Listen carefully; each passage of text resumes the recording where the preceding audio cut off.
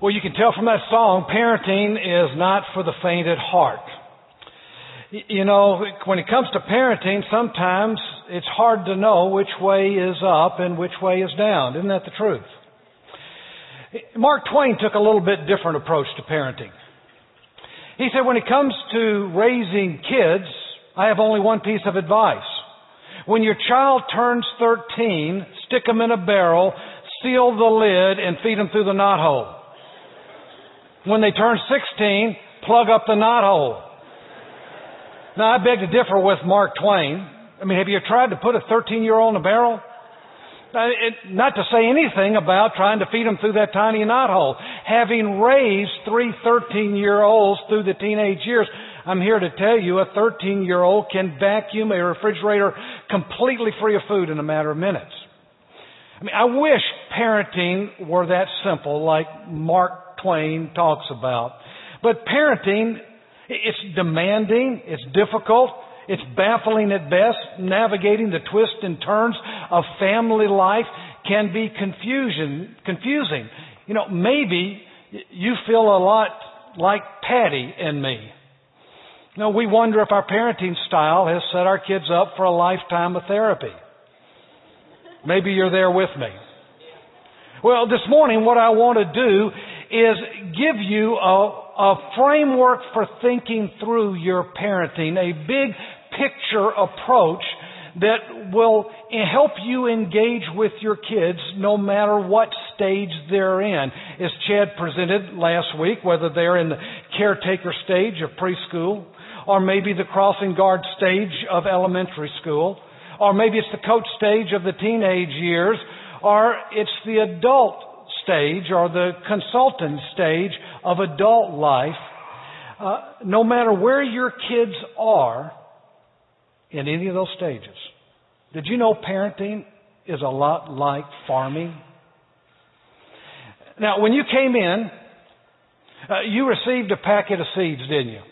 Take those out for a moment and look at them. Let me ask you a question.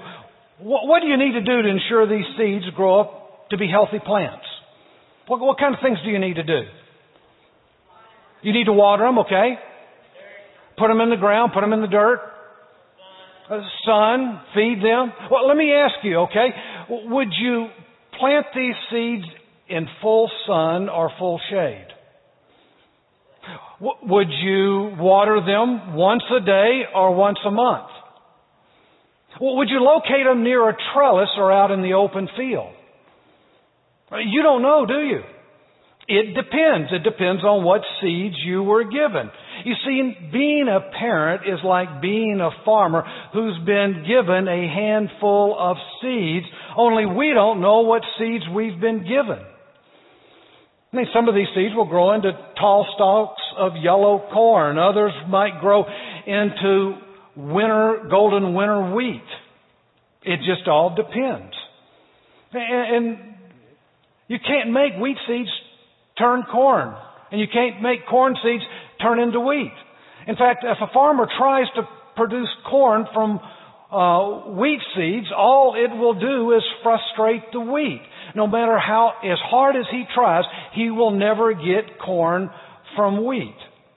You see, wheat seeds need a different nutrition and different environment, different care than does corn. Now, at the risk of sounding simplistic, I want to say the single most helpful insight I could give you into parenting this morning would be this.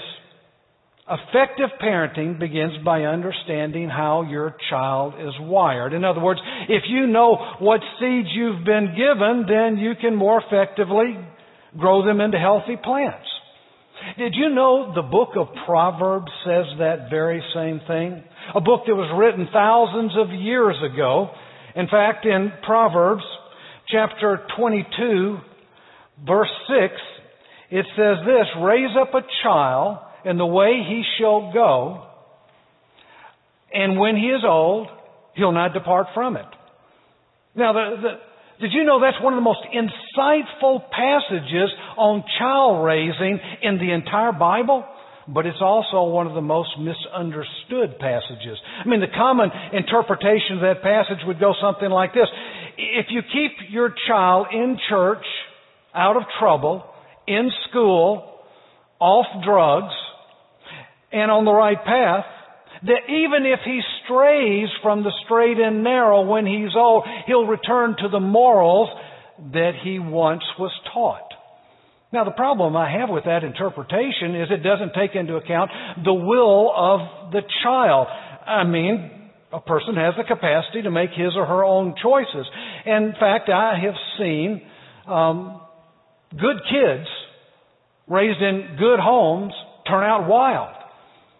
And I've seen wild kids raised in wild homes end up turning out okay. So this verse bears a second look. Did you know that phrase, train up, comes from a root word in the Hebrew text? That's the text that Old Testament was originally written in. It comes from a root word that means palate or roof of the mouth. In fact, in Solomon's day, back when Proverbs were written, a midwife would take an infant after he or she is born, hold that child in her arms, would take her index finger and dip it into a bowl of crushed grapes or dates and insert that index finger into that child's mouth, rubbing the top part, the palate of the mouth. That's what train up means. And what is she doing by doing that? It's encouraging that child to begin nursing. You see, the midwife's job is to stimulate the instinct that God has naturally built into that child to nurse. I mean, look back at the verse for a second. It says, train up a child in the way he shall go. Now, most parents look at that phrase, in the way he shall go, and says, well, that's easy. I know where the child should go. I mean, I'm the adult, and I'll make sure he goes that direction. But did you know that verse doesn't mean that at all? In fact, it means exactly the opposite. The way he shall go doesn't speak of a parent's way as a prescribed path for that particular child. That phrase is represented by one word in the Hebrew text, derek. It means according to that child's bent, their natural bent. It refers to his or her unique personality, their God-given design. Probably a more accurate rendering of the text would be something like this. Adapt the training of your child so that it's in keeping with that child's natural God-given design, and when he is mature, he will not depart from that pattern of life. That'd be a more accurate rendering of that text. You see, what God is saying, and what Solomon seems to understand, is that every child has a natural God-given bent, a basic personality that needs to be nurtured and encouraged. I mean, kids are as different as apples are to oranges. And when you take into account that natural bent and raise them according to that natural bent, then when they turn old, they will be comfortable with themselves. They will be secure in engaging the world around them, and it's from that platform that they can be launched into the world in order to engage it successfully. Now, we tend to take the opposite view of parenting, don't we? Our kids, we look at them like soft, pliable pieces of clay. And they can be molded and pushed and stretched and stamped into the kind of kids we desire. But Solomon is saying that from the womb, your children come with a prescribed set of personality traits. And it's our job as parents to discover and nurture those traits in our kids, their natural bent. I mean, just like every child has a unique fingerprint, every child has a unique behavioral print. And if you've got kids, you know exactly what I'm talking about. I mean, I've got two sons, Josh and Daniel. Now, Josh, my oldest, he's more task-oriented, where Daniel, well, he's more people-oriented. Josh is more initiating, where Daniel, well, he's more responding. Daniel tends to express his emotions. Josh tends to suppress his emotions.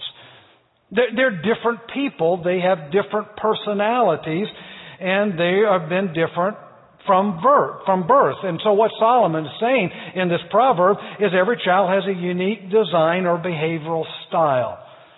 But secondly, you need to know he's implying that every style has certain strengths and weaknesses. Did you know strengths tend to come in clusters? I mean, you could have an outgoing, results-oriented person.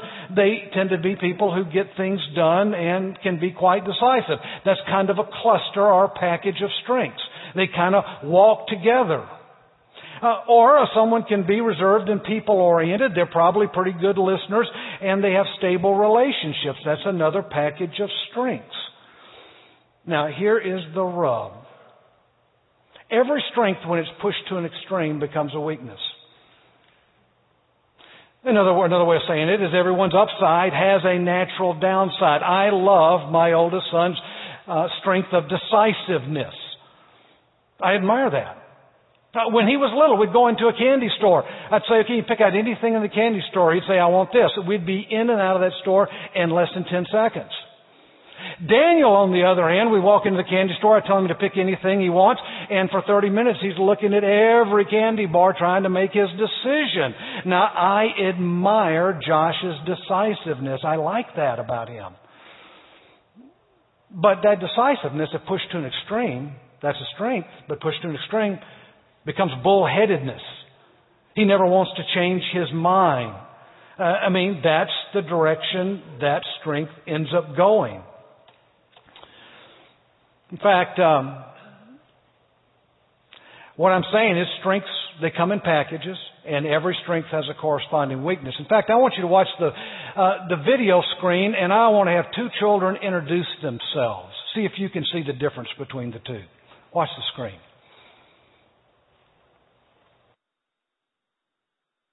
For myself.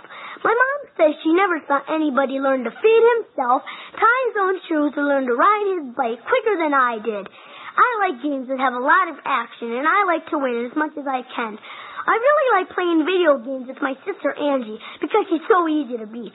But I gotta admit that sometimes that gets boring. It's funny, but every once in a while I feel that adults are a little uncomfortable around me because, well, I don't really know why. I guess they don't think I act like a kid should. I'm not afraid to say a lot of things that other kids don't seem to want to say, even if they feel it. The thing that scares me the most is somebody bigger taking advantage of me just because I'm a kid. That's not fair, and I really don't like taking orders from somebody just because they're older than I am or bigger than I am. Another thing I don't like is when one of my friends tries to take advantage of me in some way just to beat me in a game. I don't like to lose, but I sure don't like to lose just because somebody's putting something over on me. If that happens in somebody else's house, I just leave. If it happens here, I tell them to leave, and if they don't like it, well, that's their problem. Hello, my name is Angela Romano. I guess my style is called steady or stable. I really like life when everything is going smoothly. I enjoy doing my chores around the house each week, because I kind of like knowing that there's always a routine to be followed. In fact, even when it comes to watching television, I enjoy certain shows and get kind of upset if they move them to a different night, or don't show them because something else is going on. I like it when Mom tells her stories and Dad explains things to me, because I enjoy listening to other people talk about what's important to them. I guess I really like people. But I don't like being the center of attention. I prefer to just sort of watch other people. And I especially like it when they're enjoying doing whatever it is they're doing. What don't I like? I can tell you right off the top that I don't like arguments. Mom and Dad don't argue very much, but when they do, I get really upset. Even though I know everybody argues once in a while, I just don't like to argue at all. I'll even let people have their way, even if I disagree with them, just to avoid any kind of argument. I said before that I don't like being the center of attention for any reason, and that means I don't even enjoy being put into the spotlight for something good I've done. I guess I like people to know that I've done something good. I just don't like anybody to make a big deal out of it. Now, let me ask you, how many of you liked that first child, Joey Romano? How many enjoyed watching him? Okay, a few of you did. He's kind of aggressive, isn't he? Okay, you probably admired his honesty. He was very honest. His initiating style, you never have to guess what he's thinking. But others of you thought, whoa, what would it be like to parent that kid? I mean, he tells you exactly what he thinks. I don't know if I want to hear all that. How many of you liked Angela Romano? Raise your hand. That was the second one. How many? Okay, some of you liked that.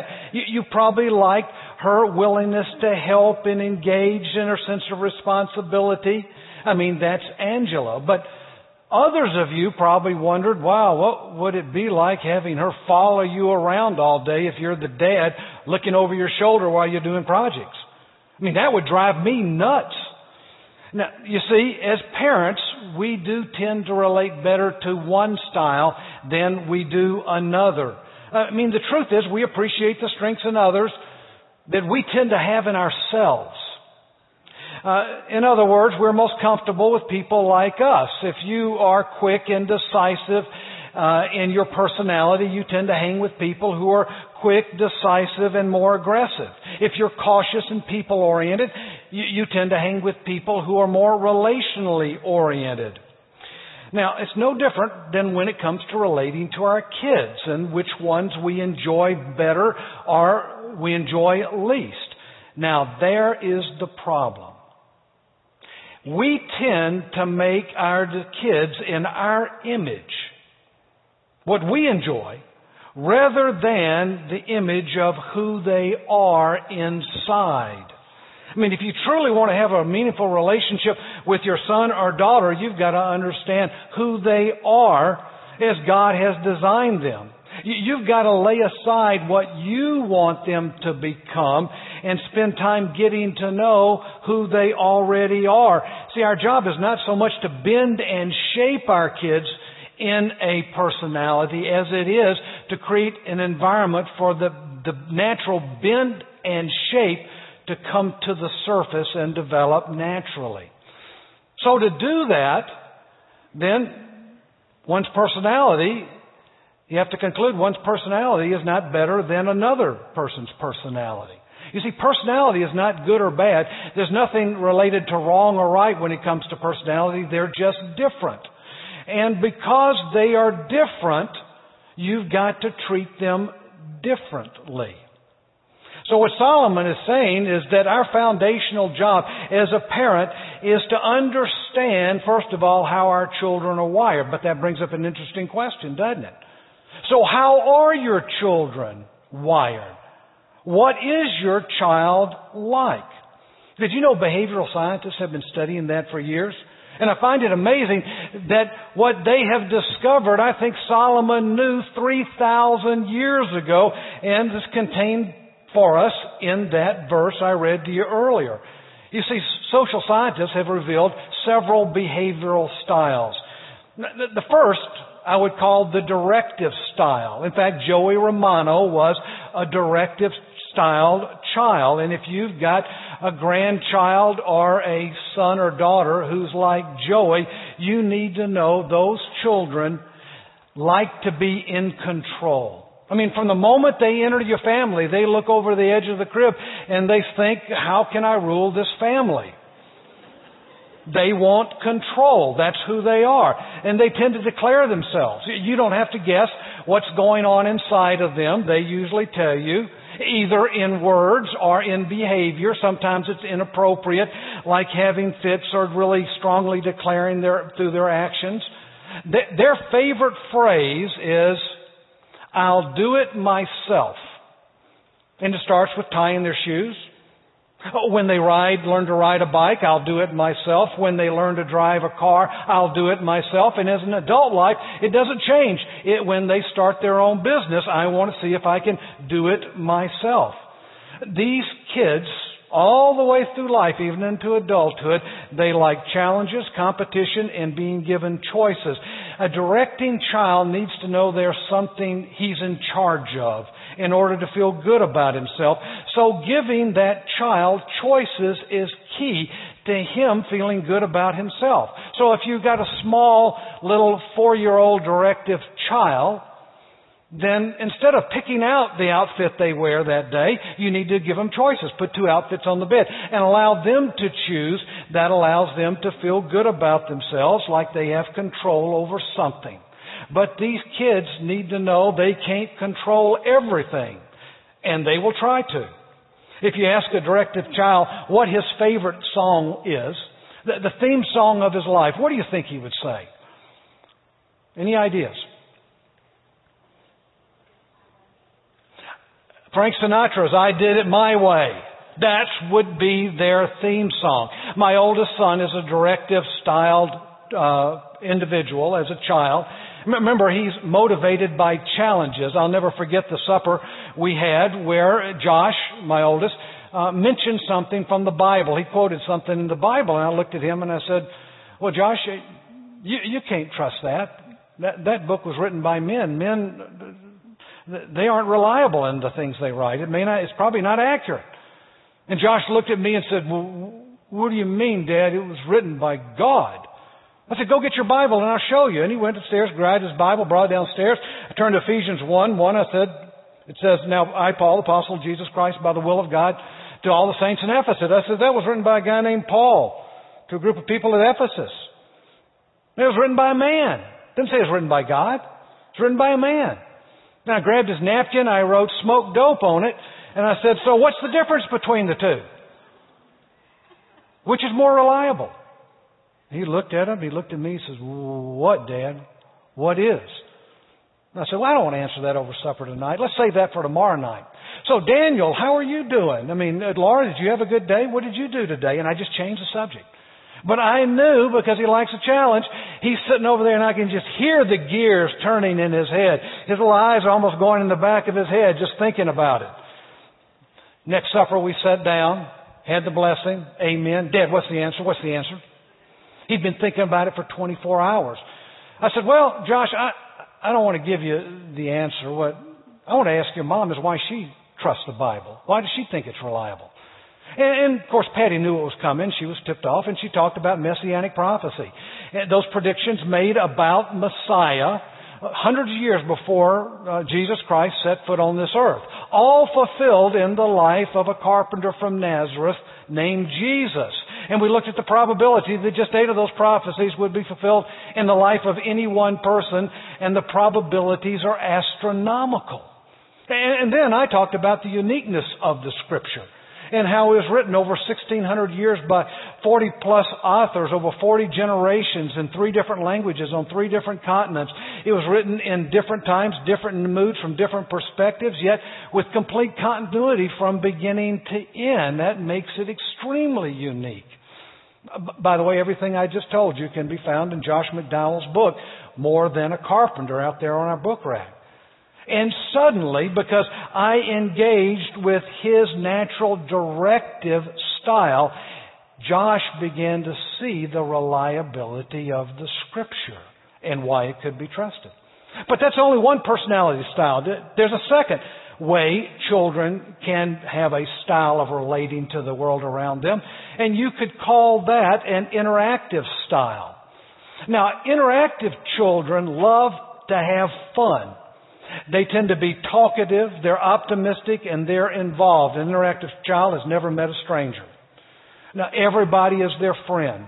They're well equipped socially, they love to talk, and they'll talk about anything and everything, and they usually develop a pretty significant vocabulary and do it early in life. Their favorite phrase would be, let's have a party. Because that just governs their life, having fun.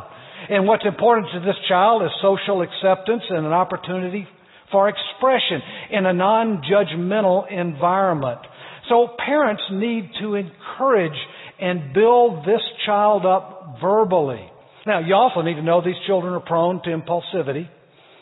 They just do things at the drop of a hat. Their room's always a mess. And there's no hope that it'll ever be clean. I want you to know that. It will not happen. In fact, we had to adjust to our child who's interactive, Daniel. He's my second.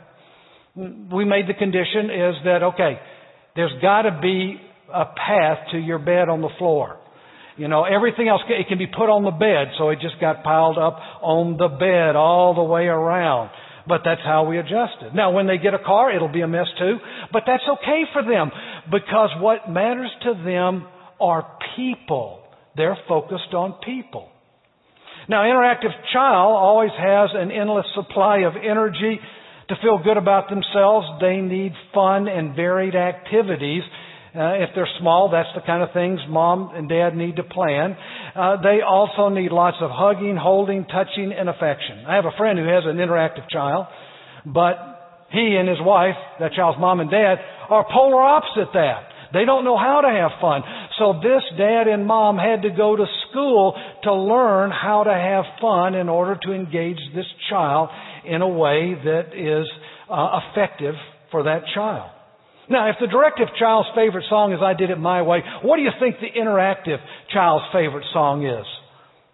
Any ideas? How about Pharrell Williams' song, Happy? I mean, that just screams about what they enjoy. In fact, I want you to watch this clip of this interactive child.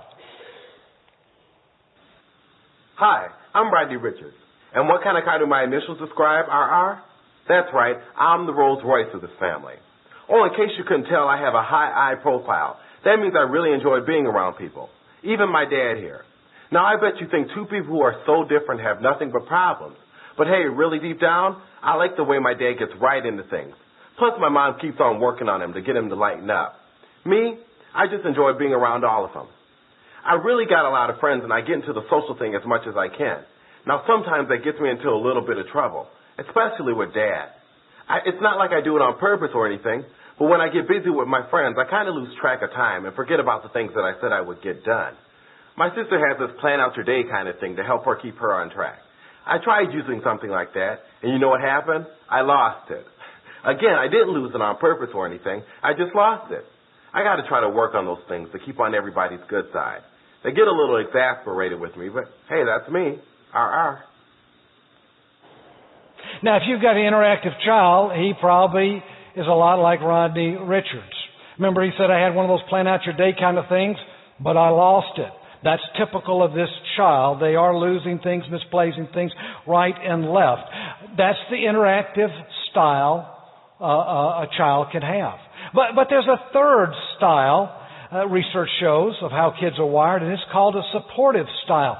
You remember that first video clip with Angela Romano, the second child in that clip? She's a supportive behavioral style. Now, that style of child loves peace. They love it more than anything. And these are easy kids to have. They're quiet, they're easygoing, they're agreeable. In fact, if your first child is a supporting style child, you probably thought you were the perfect parent. Then the second one came on like Joey Romano to prove otherwise. You're not. Supportive child's favorite saying is, I love it when things go smoothly. They're great listeners. They like doing things with people. Where the directive child, Joey Romano, loves change, you need to know change is hard for this personality, the supportive. They need to warm up to change. In fact, if you're a parent that changes things quickly, changes things at the drop of a hat, then you know that you can frustrate this child. You've got to introduce change gradually to them. And this supportive child also is a child that avoids conflict.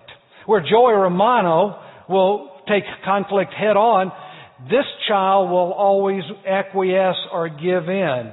In other words, this child has a tendency not to let you know what's going on under the surface, inside. And so you might need a heavy hand with a Joey Romano, but harsh words with this child will kill their heart, their spirit. You need to handle them differently, which means you may need to slow down your pace and draw them out emotionally. Now, where Joey's favorite song, the first one, is I Did It My Way, where the interactive child's favorite song is Happy, what do you think the supportive child's favorite song is? Any ideas? Feelings, nothing more than feelings. And in order to parent them effectively, you've got to tune in to their feelings. But there's a fourth way children are wired, and the fourth style is called a corrective style. Now, the goal of this child is different from the other three. Their goal is to be right. They tend to be analytical and are critical thinkers. They like to view the world from a distance, evaluating as they go. They are also quiet and reserved. They tend to be organized. Everything has a place. These kids' rooms will probably be neat. And their favorite saying is, "I don't like it when I make mistakes." And they spend most of their life trying to avoid making mistakes, which makes them prone to depression. Why? Because perfection is an impossible goal. Now, these kids are sensitive with regard to the things they do because they want to get it right. If you have to ask a corrective child to draw you a picture, well, it may take an hour or two. They're not going to show it to you until it is perfect, which means they probably tore it up 3 or 4 times, maybe a dozen times, before they got it right to show it to you. These children need to be drawn out emotionally as well, because they tend to think that if you love me, then you'll just know what I want and I won't have to tell you. So parents need patience with them. Patience because this corrective child needs extra time. Extra time to do what? To get things right. They can't be rushed. Well, what do you think this child's favorite song is? It's a trick question because we don't know. Because they've not practiced it enough to get it note perfect in order to sing it to you. Okay? So that's the corrective child. I want you to watch this video clip of a corrective child. Hello, my name is Ray McAllister, and I have a high C behavioral profile. My mother and I have a very good relationship. She seems to appreciate the things that I do well, whether it's here at home, or in school, or in band. I'm a good student, and I'm most comfortable in classes that deal with things that make the most amount of sense to me. I don't like classes where I might make mistakes, since being right is very important to me. I have to work very hard to get good grades in my math and science classes, since it seems to be more chance of making mistakes in those classes. My teachers say that usually the work that I turn in is very neat, and that makes me feel good to hear that. I play flute in the band, and I really like that.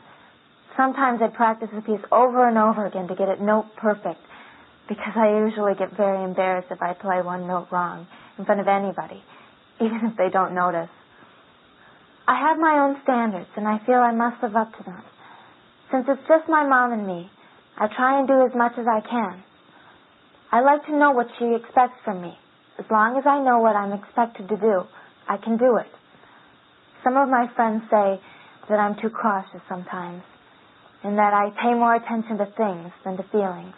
I suppose when I think about it, that's true. I guess I do have to open myself up a little bit more to people in my life. But that's a very hard thing for me to do. Did you notice how cautious she was? That's a corrective styled child. Now, as a matter of fact, children are not just directive or interactive or supportive or corrective. They're actually a combination of all four. But one of those traits will always dominate the other three. That is the bent that Solomon is talking about in the Proverbs. And the second thing you need to know is that children, when they're young, play with all four behavioral styles, trying to find out what fits them best, what they're most comfortable with. So when kids are small, it can be a little confusing trying to measure what style they actually are. So knowing your child's behavioral style is the very first step in effective parenting. But you also have a behavioral style, don't you? So you've got your child's behavioral style and you've got a behavioral style. So who's going to adjust to who? That's the question, isn't it? Who's adjusting to who? Well, most parents will say, Well, the child is going to adjust to my behavioral style, and you make all the kids adjust to you. But Solomon would say, no, that's exactly opposite of what I'm talking about here. Solomon would say the most mature of the two in the relationship needs to be the one who adjusts. Now, the parent is supposed to be most mature. So a parent has to develop flexibility and versatility in relationship to each of his kids. He has to treat them each differently because each is so different. Now, how that works out is Daniel, for instance, is more like Rodney Richards. I mean, he's fun-loving, he's relational, he's always losing things and forgetting stuff. I, as the parent, I'm more like Joey Romano, kind of strong-willed, determined, and will accomplish this. So I could easily run over Daniel, telling him what to do and how to do it and when it needs to be done, or more accurately, tell him what he didn't do that he was supposed to have done, that he forgot about, to make sure it gets done. So I'm supposed to be the one to adjust, which that means then getting things done. I need to be more relational. I need to be more fun-loving, which I discovered as Daniel grew up, it meant we would do things together. We would clean up his room together, work on homework together. Daniel could focus, because he's so relational, when we did them together. Together was the key. For my older son, Josh, just telling him to get his homework done, he'd get it done, and then he'd reward himself with play afterwards. Daniel, on the other hand, was polar opposite. In order to get his homework done, what that meant he had to do is have some fun first.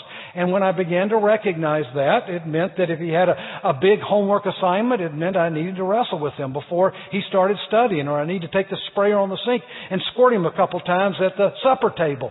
Something fun-loving. And once he had fun under his belt, he was then able to buckle down and get the assignment done.